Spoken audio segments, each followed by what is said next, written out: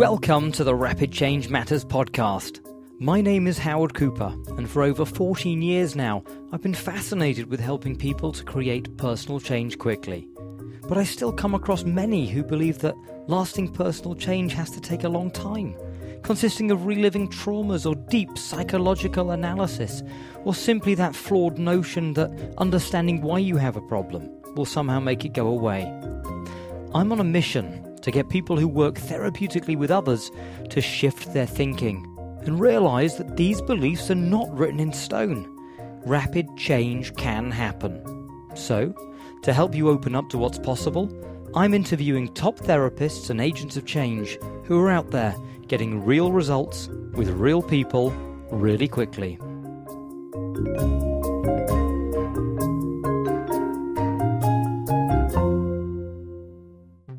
Before we get to the interview, I just wanted to let you know that I've written a quick-to-read, downloadable PDF on 5 strategies to amplify your client's response, with some great tips on getting your therapeutic suggestions to really sizzle.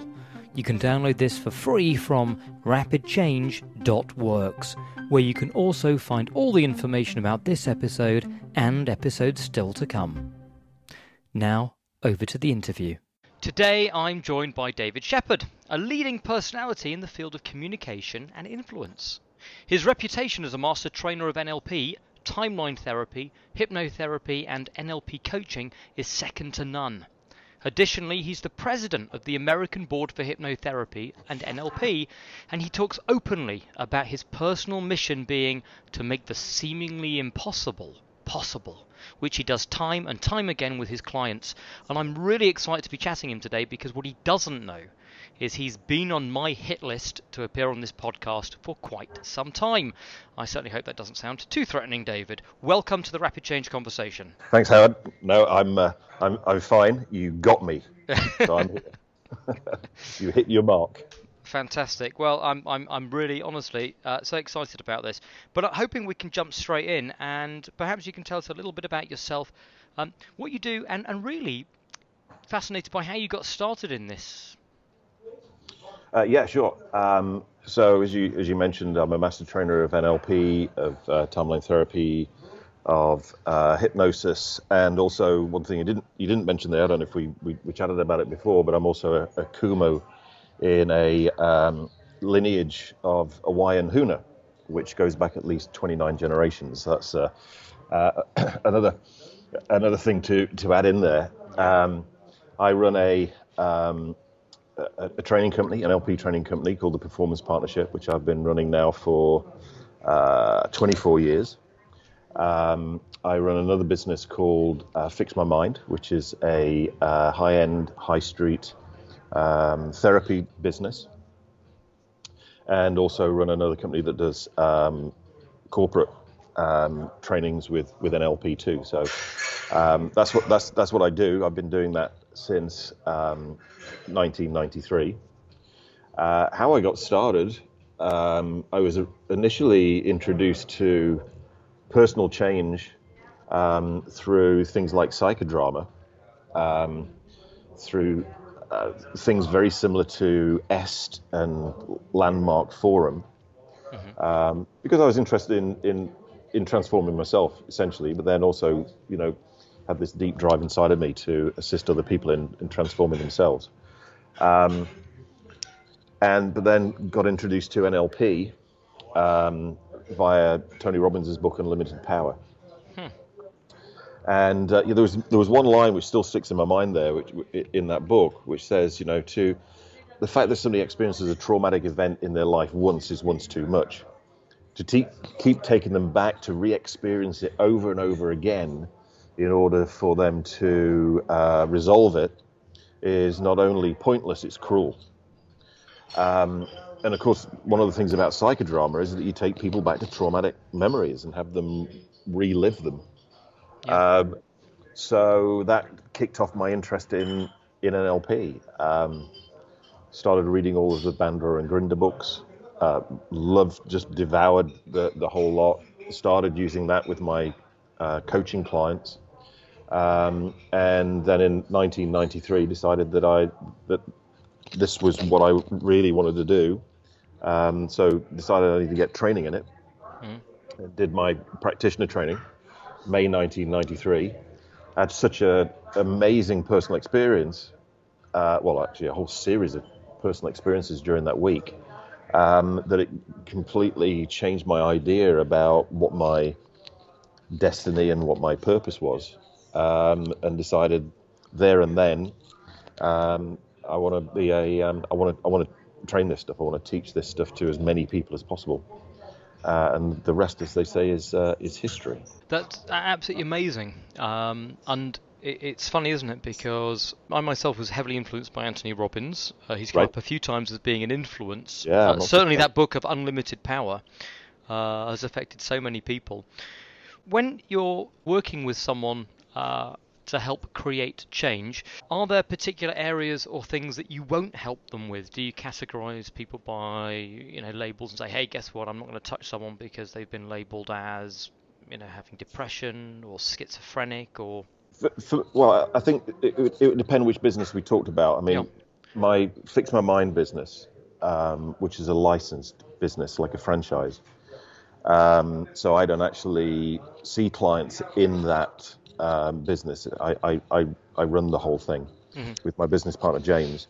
So that focuses on 6 things, which is weight loss, smoking cessation, anxiety, phobias, insomnia, and confidence. Because those are the things that actually get more searches through Google in conjunction with hypnotherapy than anything else. Yep. And then we also do see other people who have things not in those 6 categories, which we do with our Ultimate Fix, which essentially is like a breakthrough session. For me personally, I'm significantly broader in the kind of clients that I will see. If a client has a formal diagnosis from a medical doctor or a psychiatrist, then I will work with them, provided that I get a referral from that doctor or from the psychiatrist or clinical psychologist. As in, they give me their formal diagnosis, they give whatever treatment the person's had, and they say that they know exactly what I do, and they are willing for me to work with their client stroke patient. Then I work with people with all of the things you mentioned. Now, I want to explore this a little bit further, but I also want to just reassure the listeners that if they can hear the odd clink or clatter of people in the background, David, why don't you tell them where you are? Yeah, I'm in the Novotel in Hammersmith because we're running our master practitioner training. Master practitioner of NLP, timeline therapy, and hypnosis and NLP coaching this week. My students are doing their first round of breakthrough sessions today, so I don't need to be in the room. So I've just snuck upstairs, found a secret corner where we can do this interview.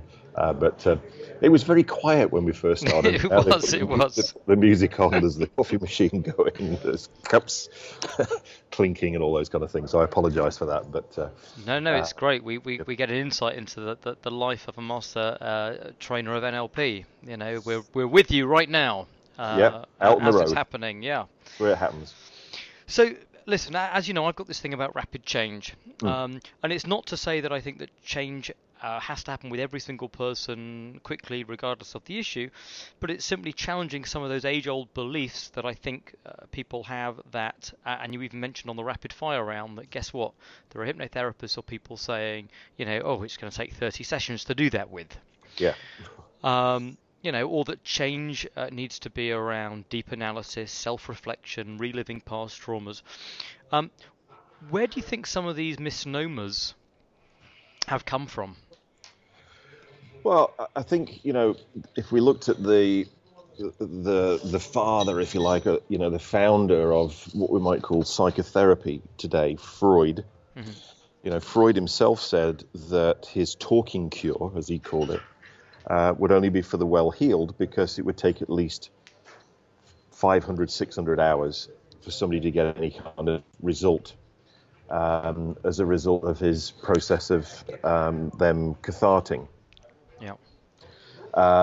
So I think that's where the idea of a long time came from, and and then because then you got the idea that you had to revisit traumatic memories in order to resolve them, which is is certainly what I experienced when I first got into change work as a result of psychodrama.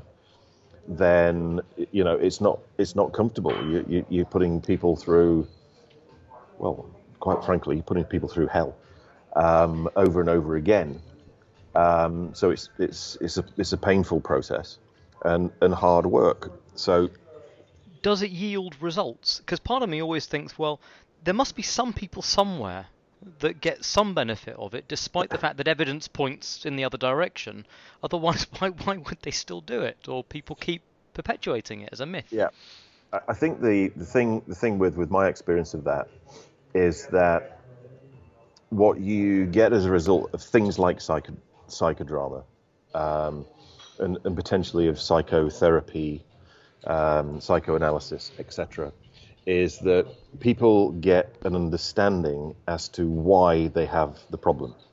Mm-hmm. They still have the problem, but now they understand why. Yep. And they can tell you exactly why their problem's so bad.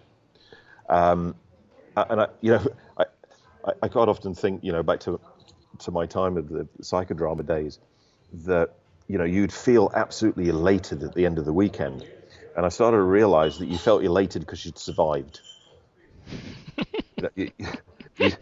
You'd made it through. You still had your problem. You understood it at a deeper level, and you survived. And so you came out like, yay! But then when I got into NLP, and there's that line from Anthony Robbins, which now I absolutely totally agree with. Fundamentally, now my belief is that change can be very rapid. It can be easy. It can be comfortable. But it does go contrary to a lot of people's beliefs. So obviously, people who come in with this belief that change is hard work, takes a long time, it's going to be uncomfortable, actually seek out modalities of change that fit that model and fit their beliefs. And one of the big things that the guys, the fixers in Fix My Mind, have to deal with, because with many of presenting problems like anxiety, panic attacks, phobias, they deal with that, and the symptoms completely, totally, 100% disappear in the space of one session, and the session is like 90 minutes. The bulk of that 90 minutes is actually explaining to the person how it's possible that their problem could have disappeared so fast. Because people get a little bit annoyed. They go, well, I've had this for years. How could it have disappeared in like 10 minutes and so easily? It just doesn't make sense. But my thing around it is, how long does it take you to get a problem? There's one moment you don't have it, then you have a problem. So you get a problem in a split second. So why should it take any longer to get rid of it than it takes to get it? So when you put that mindset on it, 10 minutes is a long time. Well, I totally agree. But I'm also wondering if there's a slight danger to rapid change, which is funny because I'm obviously pitching myself here as the rapid change guy. Right. Which is if it's set up as, hey, guess what? You come in and most of the time it's one session. If it doesn't work for someone, or you haven't found that piece to change quite right, is there a danger that they're going to go away and go, well, I just couldn't be helped, rather than, well, hang on, if it took 2 or 3 sessions, it's still pretty swift in comparison to Freud's 500, 700 hours. Yeah. I think this comes down to client selection, and then the appropriate treatment for the client's presenting problem. So I'm very, very, very precise on my client selection, who I work with, who I won't work with. And also so are my guys in Fix My Mind. And also, as a result of an initial consultation, we would know, yes, we can get the result for this particular client in one 90-minute session, or, no, it's going to, with this particular presenting problem, it's going to take maybe 4 or 5 90-minute sessions. So, I think it's about, it's realizing it's not a one fits all. It's very individual. Finding out exactly what the client's presenting problem is, and then knowing exactly what you're going to need to do to enable the client to get the result, and then how long that's going to take. I don't tend to do the kind of things that the Fix My Mind guys do, because I leave that to them. So, I don't see people for phobias. I just refer anybody for phobias, panic attack, anxiety, that kind of stuff to my fixers in Fix My Mind. I tend to do longer work with a client, where I'll be working with a client for maybe a day. Mm-hmm. But I think that's the thing, and I think that's also what I see a lot of in our field is, somebody phones up and says, I've got this, and a lot of people in our field are a little bit like Apple. We've got this, like, I've got an app for that, and a lot of people in the NLP field or the hypnotherapy field go like, I've got a technique for that. So they wind up working on a problem that's not the problem, and so the client gets a result that's not the result, and as you quite rightly say, they walk away going, NLP doesn't work, or hypnotherapy doesn't work, rather than that specific technique that practitioner did with me doesn't work. They do a blanket across the whole thing, which, I think is a shame, because it does work when used correctly. And as a result of those kind of experiences, some people might throw out the baby with the bathwater, essentially. Yeah, and we hear that beautiful process of generalization in action. Yes. And how often have we heard? I mean, we've all heard people, when they're trying to lose weight, and they say, "Hey, I've tried everything to lose weight," And you break it down, and actually they've been on 4 diets or 5 diets even over the last 6 years, and they haven't been able to do it. And for a week. Yeah, exactly. And they've suddenly decided that none of it works. I can't do it. Nothing works for me. I think I would absolutely agree with you there. So David, what, in terms of the work that you do, because you've got lots of different aspects and strings to your bow, what's the work that excites you? What's the stuff that makes you go, "Oh, I gotta wake up today and get on with that"? All the stuff I do excites me, because if it doesn't excite me, I don't do it. But then, if you're talking about degrees of excitement, my thing really that excites me more than anything else is doing seminars and teaching other people. I came to the realization that my life purpose is like global transformation. And when I realized that, I thought, blimey, what am I going to do next week? So obviously, I'm looking at how do I go about achieving that most effectively. In 1993, I made a commitment really to share what I'd experienced with as many people as possible. So the thing that excites me most is my one-to-many work. Mm-hmm.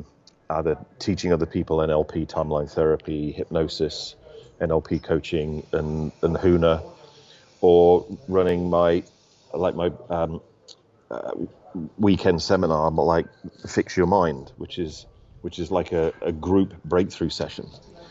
And quite often we've got 100 people in the room. And to have 100 people all letting go and releasing their anger, sadness, fear, hurt, and guilt from the past, all at the same time, is pretty exciting and pretty awe-inspiring when you do that.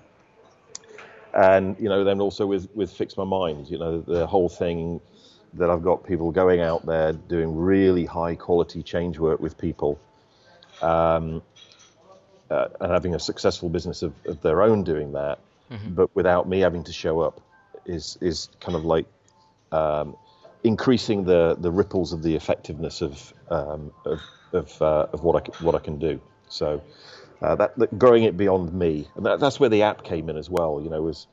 Was being able to create this medium where I could make what we know available to as many people across the world as possible at a very, very affordable price. That was the other reason why, that was that driving force that had me do that. Yeah, and I'd just like to jump in here and say, certainly to all the listeners, that I can personally testify how great this app is, and so can my dog, because since getting hold of this app, and David has got so much amazing material on there that I keep having to find excuses to leave the house and take the dog for a walk, just so I have another 20 minutes here and another 20 minutes there, just to listen to the next bit. So yeah, I thoroughly recommend it, and so does my dog. David, it certainly comes across that a big part of your life is the training aspect of it, and indeed the first time I came across you was I googled you because someone had mentioned you, and I just thought, who is this guy? Immediately saw a clip from a seminar on presenting magically on YouTube. Yep. And I experienced the weirdest time distortion I've ever had, because 45 minutes later, and I only intended to have a quick glance for a minute or two, I'm glued to the screen watching you in action, and then immediately went and bought the book Presenting Magically. Right. That you wrote with Tad James, is it? Yes, that's right. Yeah, me and Tad and I co-wrote that book. Yeah. Yeah. And I think it was just so fascinating, because there's so much information in there that I don't feel like is being taught in other, or explicitly in other ways, in other areas, in other places. So I'm curious about how you develop your style of presentation and the way in which you go about teaching NLP. Firstly, I've got to say that I'm in no way, shape or form a natural presenter or speaker or any of those kind of things. In fact, the first presentation or the first training I did, which would probably have been in 1992, which was a firewalk seminar. Because we did firewalk seminars in the UK before Tony Robbins brought them over here with his Unleash the Power Within. I've got to say, and I know you have said that there is a parental advisory on your podcast now. I died on my arse. To be honest with you, I was absolutely terrible, worse than terrible. And I don't know if I was just naive or just stupid. I just thought I could do it. As long as I was like Tony Robbins, but I'm just not tall enough, and my teeth aren't big enough. So I was just absolutely awful. I'd been on stage for 20 minutes and I couldn't think of anything else to say. I thought I'll fill the time, because I've got 5 hours to fill. I thought I'll fill the time doing a demo. I'd never seen a demo, never done one before. Got this poor lady on the stage to assist her in changing a limiting belief, and whilst she was on the stage, she asked for her money back because she felt worse now than she did when she arrived. Which is when I went, I think there's some stuff I need to learn. I still find it quite amusing, even today, where most people have gone, okay, speaking and training isn't for me, but something inside of me, when it is, you've just got to go and learn your stuff. I was going to ask you exactly what happened that made that process happen, because that does sound like an unusual response. Yeah, I mean, I don't know. I guess I just got this like deep drive inside of me to be a speaker, but I say there's deep inside of me to be a transformational speaker. Yeah. To assist people in my audience to transform or change their thinking in some way. And so, I did my practitioner of NLP. I did it with Tad in 1993. And it was such a massively life-transforming experience. I'd gone along to learn NLP because at that point in time, I actually thought my destiny was to put together the world-class NLP-based sales seminars, and experience such massive personal change during that 7 days that I went to Tad and said, okay, I want to do what you do. How do I do that? And he said, well, nobody's ever asked me that before, but let me go away and think about it. And he came back and he said, okay, this is what you need to do. I hadn't got a clue how I was going to do it. I didn't have the financial resources to do it. But I just knew that I would find a way.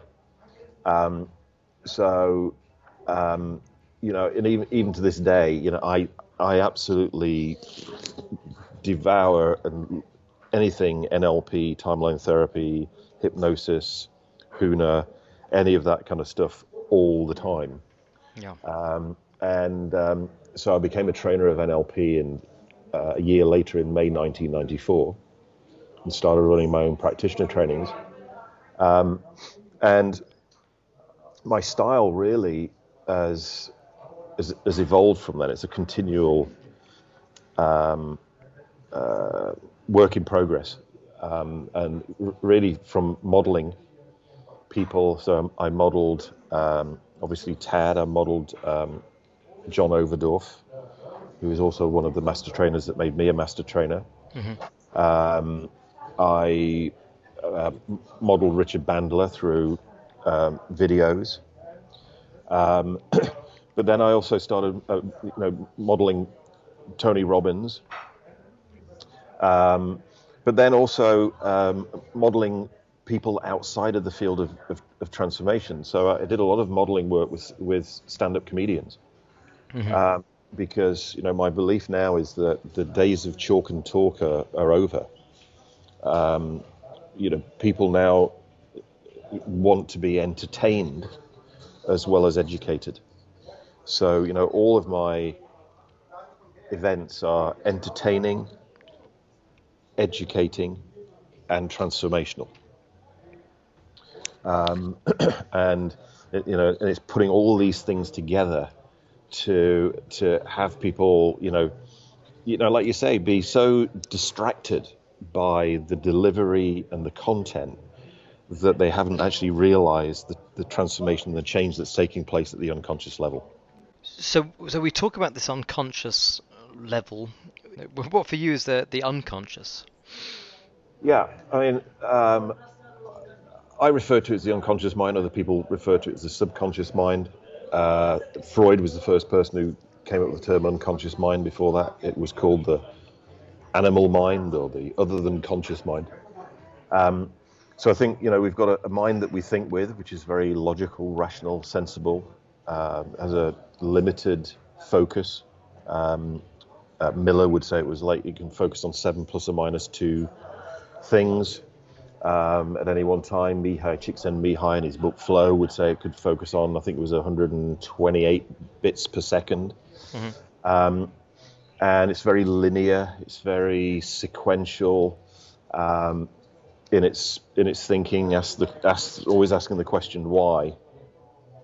Whereas your unconscious is processing something like 11 or 12 million bits per second. All of that information streaming in through your 5 senses. The unconscious mind is the mind that you feel with. It has a thinking style of a 5, 6, or 7-year-old. It's intuitive. It runs all of our behavior. It runs everything that we learn. Mm-hmm. And therefore, if somebody wants to change, and obviously what we're talking about is that people are wanting to change the way that they feel about certain things, wanting to change the way that they behave in certain situations and contexts, thinking about it doesn't work. When a client arrives, you can pretty much guarantee that they've thought about it for a long time, and it hasn't worked. That's the feelings and the behavior generated by the unconscious mind. Therefore, if somebody wants to change the way that they behave, change the way that they feel, then we need to work with the unconscious mind rather than the conscious mind. Yeah. It's funny because I'm reminded of someone that came to see me, and they said to me, the first thing they said, I've been to 3 psychotherapists and 5 counsellors in the last however long. What on earth are you going to do with me that they haven't already asked me? Right. But of course, it had all been focused on that very cognitive, conscious stuff. Yep. And the thinking. And yeah, I certainly think that knowing more isn't always the answer. No, definitely not. David, before I ask you to give me a couple of examples, because I love hearing about some real examples where you've seen people who have made some massive, profound, transformational shifts that have lasted. Just so that anyone that's listening, who's got cotton wool in their ears can go, what's going on? Really? Can that really happen? Right. I'd love to talk to you because we touched on this when we first spoke initially. Just explore what we might call convincer strategies, and how do we ensure that someone knows that they're changing? Right. I think that's really important. There's a couple of strategies that I use with my clients and also teach my master practitioners to do, which is the vital thing is to have the client have an experience of being able to do their problem in your office. So if you've got somebody, for instance, with a phobia of public speaking, then I want them to have the phobia response, in my office before I do an intervention. The reason for that is they start to realize that it's got nothing to do with public speaking or having an audience in front of them. Yeah. So immediately they realize it's something that they're doing. And as soon as we denominalize this thing called a phobia and turn it into a process and something the person is doing, then of course they can stop doing it and do something else. So they have the experience of being able to have the phobia in the office. You then do an intervention, which could be the fast phobia model in NLP, though I personally prefer to use a timeline therapy technique for that. And then I have them try and do the problem again in the office, and they find that it's totally impossible. They can't do it. So they had an experience of being able to do it in the office. You do the intervention, and then they find that they can't do it,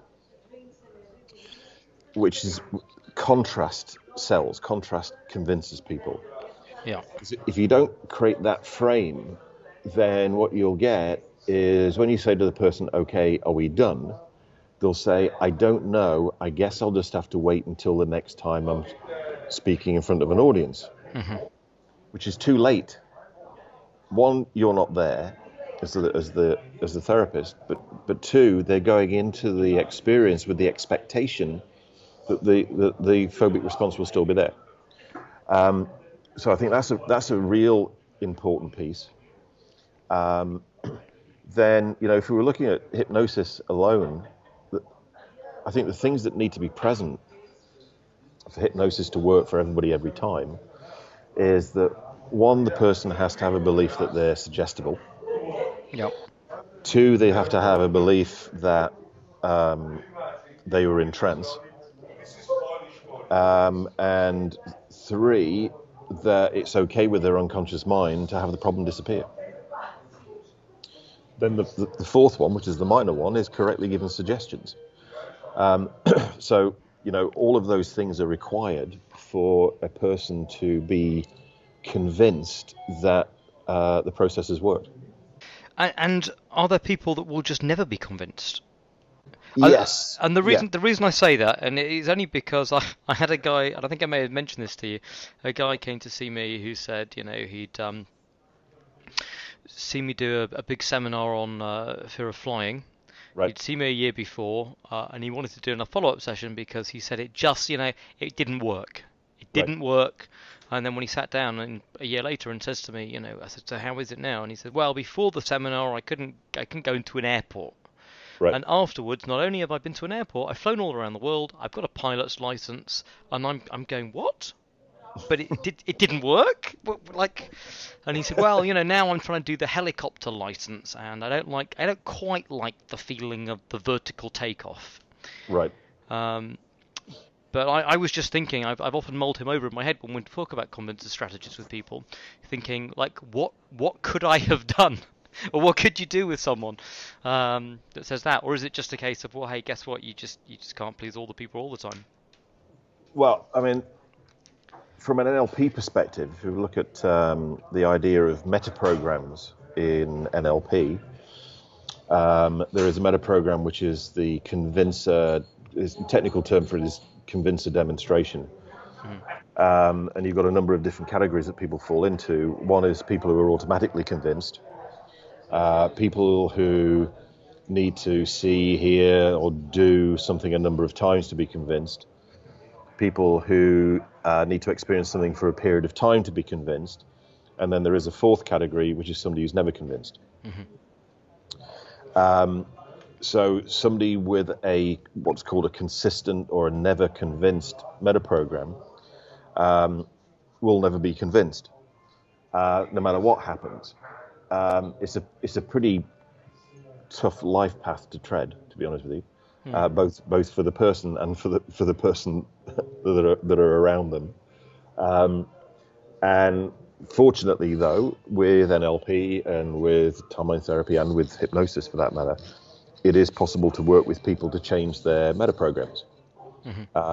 So if somebody came to see me with a metaprogram that was around never being convinced, more than likely that's going to be part of the presenting problem that they've come to work on in the first place. Yeah. So I would assist them in making changes to that metaprogram to one that was more functional. And would you say that the way in which they built up that program to not be convinced, for example, is functionally the same way they would pick up any other behavior or phobia, for example, protective mechanism? Yeah, I mean, it could come from a number of different places. It could come from very early in life, in the first 7 years, in what Morris Massey would have called the imprint period. They may have modeled it from someone in the modeling period from 7 to 14 years old, or it could be as a result of a significant emotional event where they, as an example, trusted themselves, got it very, very wrong and painfully wrong, and either consciously or unconsciously went, never trust yourself ever again. That's really interesting. And then from that moment on, they would then therefore never be convinced, because of the wanting to avoid that painful kind of situation again in the future. So then working with their unconscious mind to identify which one of those it is, then we could assist the person in changing that. That's really interesting in terms of where it could have come from. So I touched upon this a little while ago, and I said, look, I'd love to hear a few transformational stories. Have you got any that come to mind that you'd be willing to share with our listeners?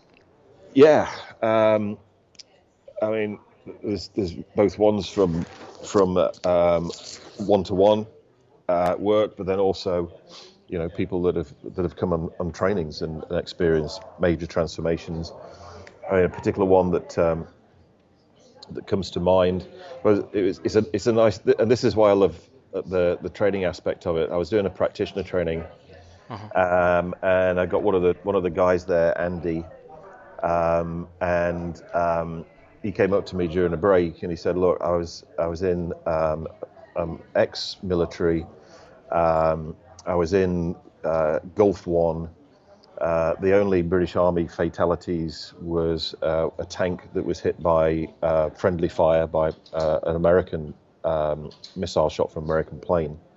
And he said, my best friends were in that tank. And I, saw it happen and was dragging them out. But they were dead. And he said, and as a result of that, I've experienced post-traumatic stress disorder ever since then. Is this something that I can get rid of during the practitioner training? And I said, absolutely, yeah. Let's make sure that we get rid of that. And he did. He successfully did with timeline therapy. And he was then doing my master practitioner training. And I had at the beginning of the master practitioner training, I had one of the female delegates come up to me at the beginning of the training to say that she was on the underground on the 7th of July 2005. When we had the bombings in London. Yeah. She was actually in the first carriage of one of the trains where the bomb went off in the first carriage. So she was in the carriage where the bomb went off. And obviously very, very, very traumatic experience. Her best friend was in the second carriage. Her best friend died in that incident. So the lady who was on my master practitioner training both had the extreme fear related to being in the carriage where the bomb went off, but also then the guilt of how come I'm alive and my best friend's dead? It should be me that's dead, and my best friend should be alive, which quite often you get with post-traumatic stress disorder.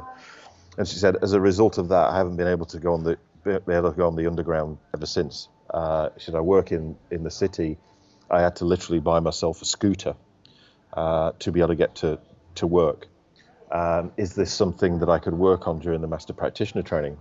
And Andy was on that master practitioner training. So I said, yes, absolutely. And I know exactly the man to assist you in doing it. Because I thought, since Andy's had that experience of getting rid of it himself, yeah, just his sheer projection on her will have the problem disappear. And it was great to see them then work with each other. And then we were doing that master practitioner training in Richmond, right opposite the Richmond train station. And he took her out, and they went for a ride on the underground immediately after he'd done the intervention. A real, like, even to this day, kind of like brings tears to my eyes, because that's absolutely the reason why I do what I do. It's amazing. Yeah. And there's no walking away from that going, did it work? It's totally 100% undeniable. Yeah, and she's not there. No one's there getting, she's just pretending. Yeah, exactly. Yeah, exactly. She's pretending she feels better. She's pretending she's all right. So that one sticks in my mind. Then another one was, again, it was a lady on a master practitioner training, and doing the breakthrough sessions like my students are doing today. And what she wanted to work on was she was diagnosed with rheumatoid arthritis when she was, I think, 11 or 12 years old. And at 11 or 12 years old, she was given the decision, you can have medication which will relieve the symptoms of your rheumatoid arthritis, but it will mean that you'll never be able to have children. Or not take the medication, continue with the symptoms of rheumatoid arthritis, but be able to have children. Imagine being given that decision when you're 11 or 12 years old. It's crazy. She decided to have the medication. When she came on the master practitioner training, she decided that she wanted to start a family. Yeah. But she'd been on this medication for like the best part of 30 years.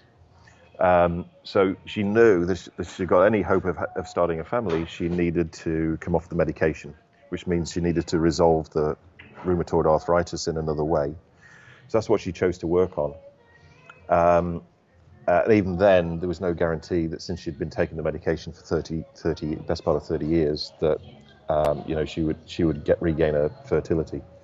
But the situation was that she successfully came off of the medication, and we then learned around about, I think it was about 6 to 9 months later, that she'd successfully got pregnant.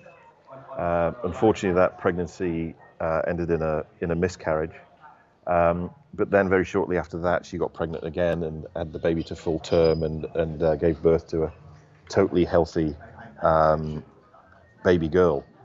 Amazing. So, this is why, my thing around making the seemingly impossible possible.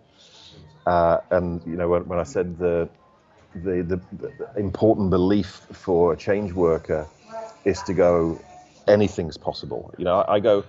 I don't really know what's possible or not, but I'm willing to act as if it's possible long enough to find out whether it is. So I was going to ask you about how far a change worker's expectation impacts on the session. Totally. A quote from Andre Weisenhofer, who's in the field, I was going to say a famous hypnotherapist, famous in the world of hypnotherapy. Andre Weisenhofer said, this is a quote from his book, Hypnotism, is that the client has the uncanny knack of reading the mind of the hypnotherapist and making the hypnotherapist's beliefs come true. Oh, I like that. Yeah. Which, if we think about it, it goes, so if somebody wanted to stop smoking and they went to see a hypnotherapist who didn't believe that it was possible to assist people in stopping smoking using hypnotherapy, the client wouldn't get the result with that hypnotherapist. But if they went down the street to another hypnotherapist who did believe it was possible for people to stop smoking using hypnosis, and that hypnotherapist used exactly the same induction, exactly the same suggestions, they would get the result with the second hypnotherapist where they didn't with the first. Mm-hmm. So I think the beliefs of the practitioner absolutely impact the result that the client can get. Well, a number of my listeners will have heard me talk about this before on other interviews, where I refer to, and it may be an unfortunate phrase, but the battle of the trances, which Right. is, change worker goes and sits opposite a client. Right. And I know in that session, hypnosis is going to happen at some point. I'm just not sure with some change workers whether it's going to be the change worker that helps the person with the problem, or whether it's the client that hypnotizes the change worker into thinking that they can't be helped. Absolutely. But Yeah. I know trance is going to happen. Yes. Yeah. I mean, there's two things I say around that is that we've got this thing in a presupposition of NLP, law of requisite variety, which is the most flexible part of a system controls the system, which means, and some clients are very, very flexible. And if the client is more flexible than the practitioner, then the client will use that flexibility to keep their problem. Yeah. Whereas the practitioner, therefore, has got to be more flexible than the client to have the client let go of the problem. But there's a similar idea in sales when I do my sales trainings, which is in a sales situation, somebody always buys. Either the client buys what the salesperson is selling, or the salesperson buys what the client is selling, and this client is always selling limitations. Yeah, I like that a lot. I think it's absolutely bang on. Yeah. Now, you've mentioned Unlimited Power. Yes. As well as a good read, as a good book. Are there any other books that come to mind that people can go out, buy, get their hands on, and you'd recommend? Yeah, I mean, there was a book that I mentioned in the rapid fire section, which is Richard Bandler's Magic in Action. Yeah. It's a bit of a sleeper as a book is concerned, but it's great. It's transcripts of, I think, 6 20-minute NLP therapy sessions, and it's word-for-word transcriptions. And in the introduction, Richard says, "All I'm doing here is submodalities," but when you analyze the language in it, you see that he's doing so much more than that. And in actual fact, the problem's gone before he starts doing the swish pattern or the mapping across. And a lot of the things in conversational change is actually modeled from Bandler's Magic in Action. I think, I've got a huge collection of Erickson's books, and the thing I love about Ericsson's books, or edited by Rossi, is that very few of them actually talk about Ericsson's language patterns. But what they talk, because the Milton model, attributed to Milton Erickson, obviously, is in NLP, but there's very little about hypnotic language patterns in Ericsson's books. But what there is in Ericsson's books is his philosophy about change, and his philosophy around working with clients, or he would probably call them patients, which I got some real major insights. But there's a great book which is like a compendium, which is a book called, it's published by the same publisher as Presenting Magically. It's published by Crown House, and it's called Ericksonian Approaches by Battino and South. And Crown House sent me a copy of the book to ask me to review it, and I thought, I can't imagine this is going to be particularly that good. And I was very, very, very pleasantly surprised. I'd say if you're going to get just one book to give you ideas about Ericsson's thinking, not his language patterns, not his hypnotic language patterns, his thinking around working with clients. If you're just going to get one book, that's the book I would get. Ericksonian Approaches by Battino and South. I just want to throw in something now, because it was really fascinating to me that on one of the audio programs I've been listening to that you were doing on, I think it might have been Conversational Change, and you talked about metaphor, and I might be misremembering it. You made a really interesting point about Ericsson, that people would often think that, he would just generate these amazing metaphors. Yeah. Yes. On the fly, and I think there's a danger that for people who are starting out and first seeing Ericsson and the way he worked, almost feeling a little intimidated. Well, how could I ever generate such intricate weaves of stories? And I thought it was interesting that you explained, actually, you gave it a little bit more reality. I wonder whether you could share that.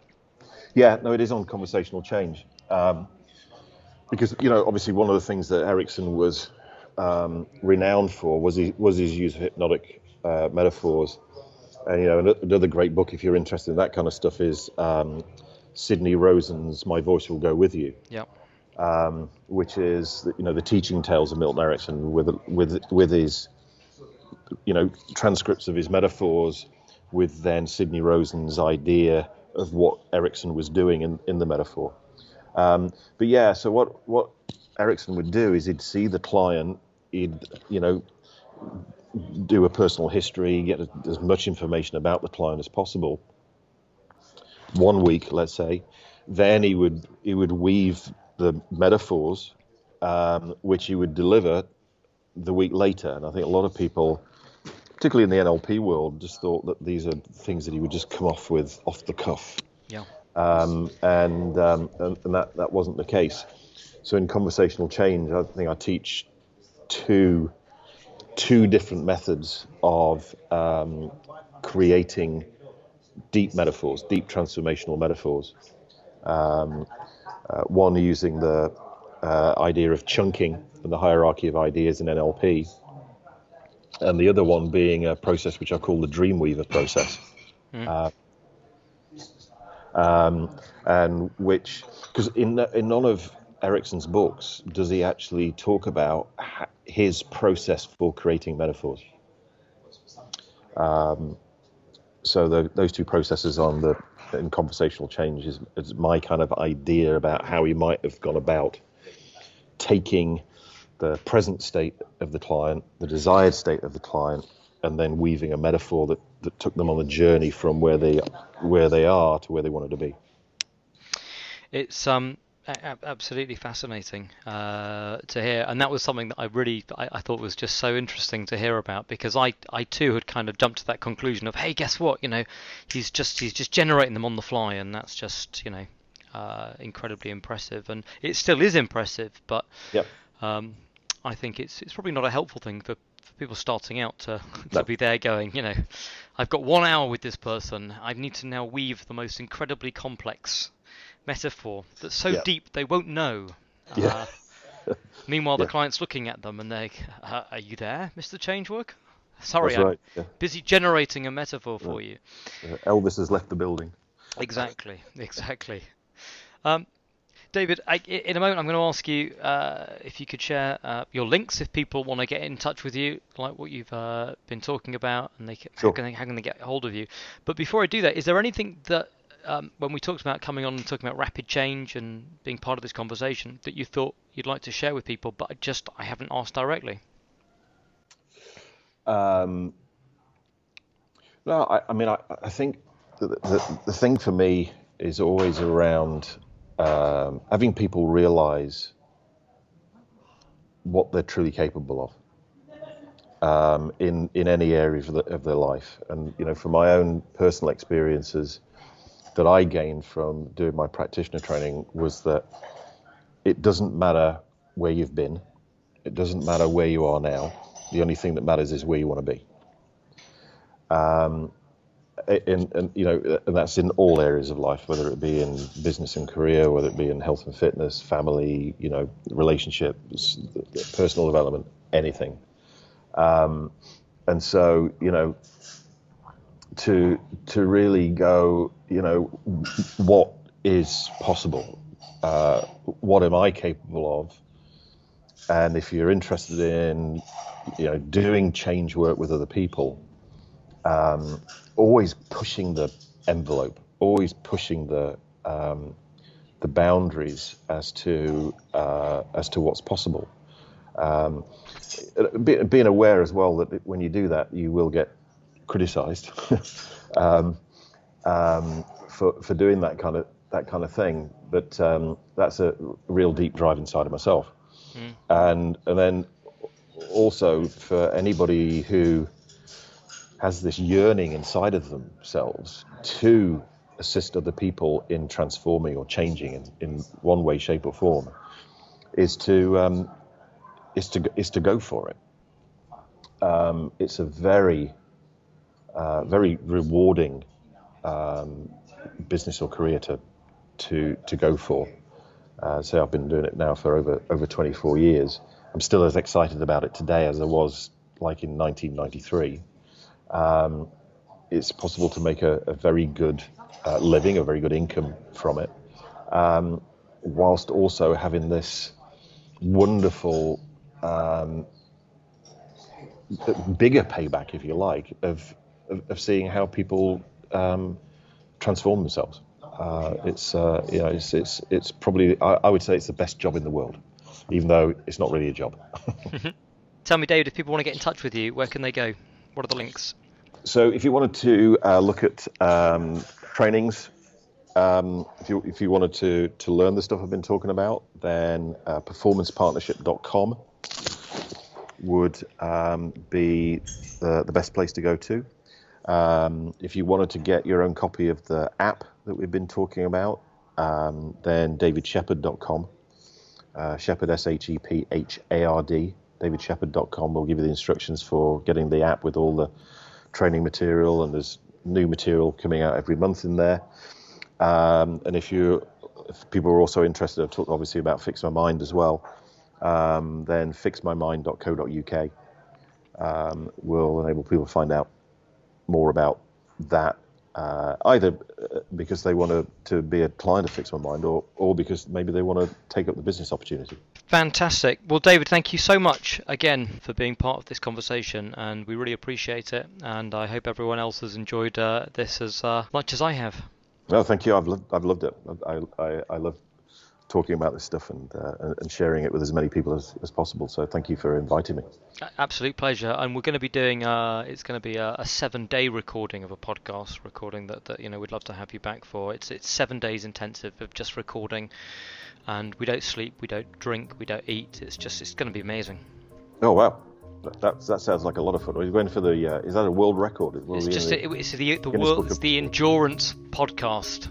Endurance podcast. Yeah. Great stuff. Yeah, and there's 3 days of just silence in the middle, and it's more a challenge for the listeners. It's going to be fun. Yeah, you heard it here first. Yeah, definitely. Sounds like a good one. Fantastic.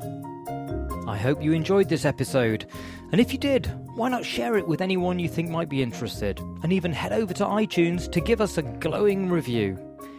You'll find more about what's coming up on our Facebook page, facebook.com/rapidchangeworks. And of course, you'll find all the links related to this episode, plus those free 5 steps to getting your suggestions to sizzle over at rapidchange.works.